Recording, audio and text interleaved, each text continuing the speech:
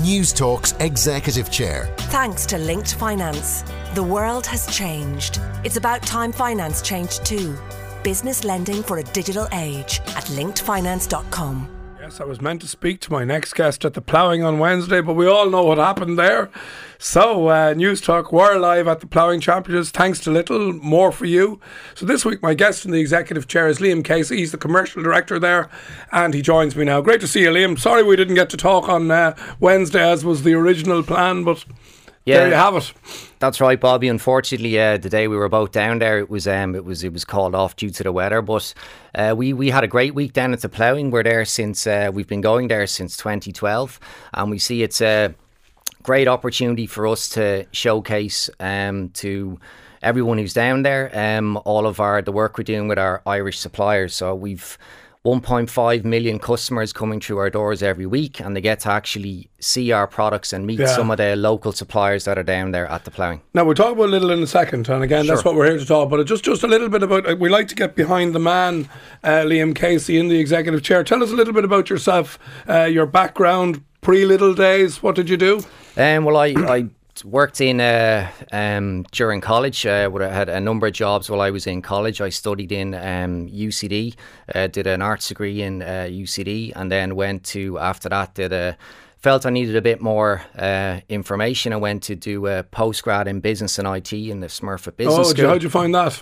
Great. It was fantastic at the time. I think the arts degree gave me a broad background. It was nice to actually focus in on a bit more, learn a bit more about business and marketing and IT at the time. So that was great. I then went after college, worked for Citigroup for a couple of years, and then in 2004 I joined Lidl, and I've been there since. Good man. Okay, so let's talk about that business that is Lidl. It is amazing, is it not? In 20 years, Liam.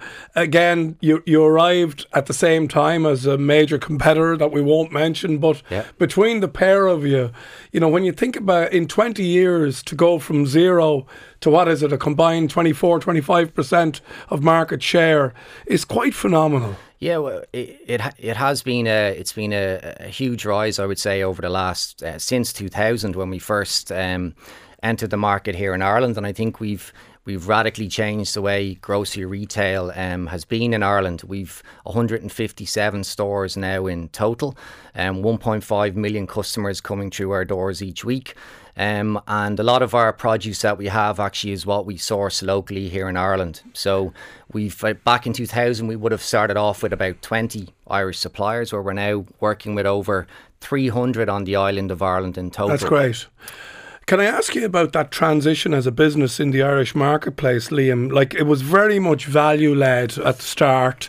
Again, arrived at the right time when the consumer craved price. We had the recession, with all that.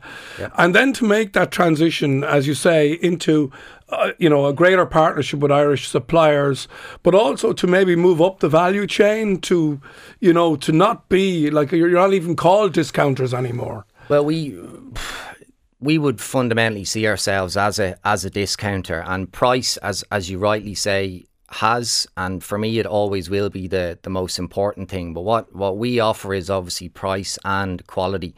So we've continued over the last 18 years in Ireland to be Ireland's cheapest retailer, offer the best value for money.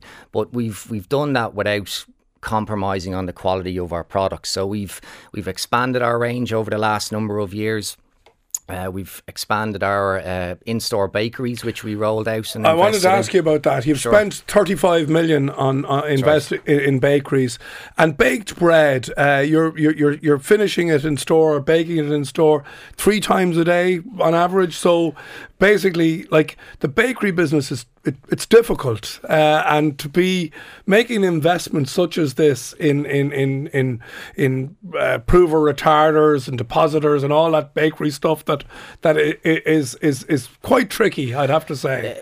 It is, and it has been a challenge. And if you probably asked me back in 2004, would we be baking fresh bread in our stores, I would have said you were mad. But we found a way to do it. So I mean, as you say, we invested 35 million in the rollout. Since 2000, we've invested 1.8 billion in Ireland over the years in terms of stores and expanding our store network, and the bakery is a good example of that. So we've increased our range over the years, and we've done it in a Lidl way. So we've managed to make the products, get them into our stores, bake them efficiently in stores, and they're baked 3 times a day fresh in store. And are you happy with the performance of that category, given the investment that you've made? Yeah, certainly. So we would overtrade in that category. So we would, where we have 12% market share at the moment, we would have a larger market share in terms of our bakery performance.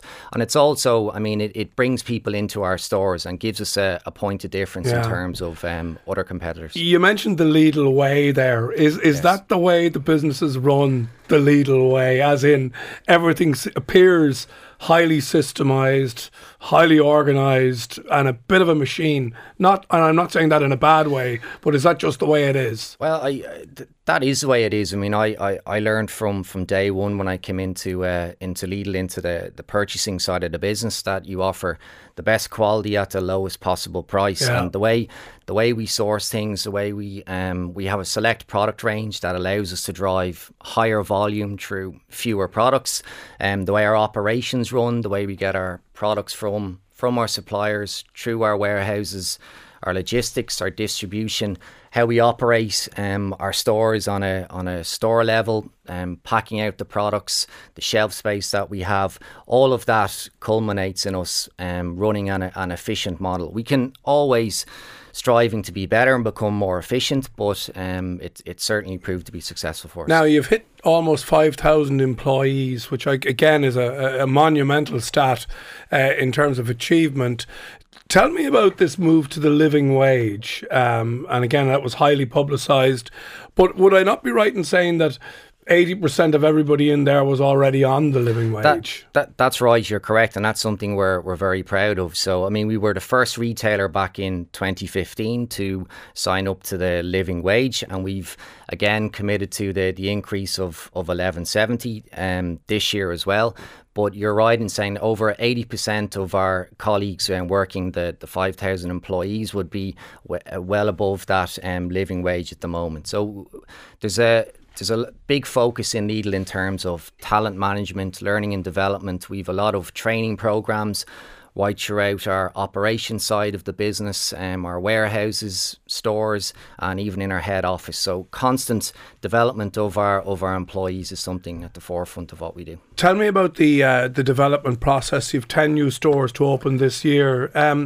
Is it a sense of frustration to you that the difficulty in opening sites tends to be driven by competitors blocking you on a particular site rather than any sort of meaningful objection to you opening a store? The simple answer to that question is yes, of course. I mean, we have a €200 million investment plan this year, which incorporates 10 new store openings, a number of which have opened in the last few weeks, and also we've turned the sod on a new distribution centre, which will be €100 million investment in Newbridge as that expansion. But probably what a lot of people wouldn't realise is that when we go for planning permission for a store, it's already in a zone or an area that's designated for retail space. So the delays that we're seeing in the planning process, which can be frustrating, are down to our competitors objecting, which is on public record.